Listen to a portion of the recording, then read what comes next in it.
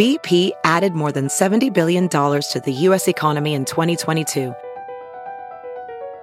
Investments like acquiring America's largest biogas producer, Archaea Energy, and starting up new infrastructure in the Gulf of Mexico.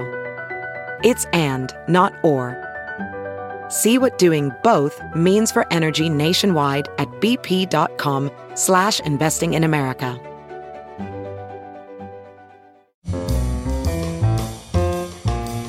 This is Merriam-Webster's Word of the Day podcast for Monday, October 19th.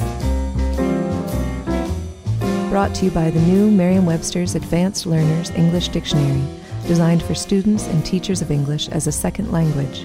Learn more at learnersdictionary.com. The word of the day for October 19th is diabolical, spelled D-I-A-B-O-L-I-C-A-L. Diabolical is an adjective that means of, relating to, or characteristic of the devil, devilish. Here's the word used in a sentence. The movie's antagonist is a fairly standard supervillain, complete with the requisite incompetent minions and a diabolical scheme to destroy the world. Like the word devil, diabolical traces back to the Latin word diabolus, which itself descends from the word that literally means slanderer.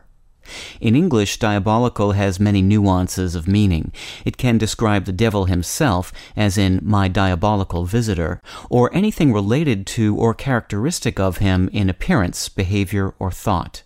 Examples include diabolical lore, a diabolical grin, and a diabolical plot. In British slang, diabolical can also mean disgraceful or bad, as in the food was diabolical. I'm Peter Sokolowski with your Word of the Day. Thanks for listening. Visit the all-new learnersdictionary.com, the ultimate online home for teachers and learners of English.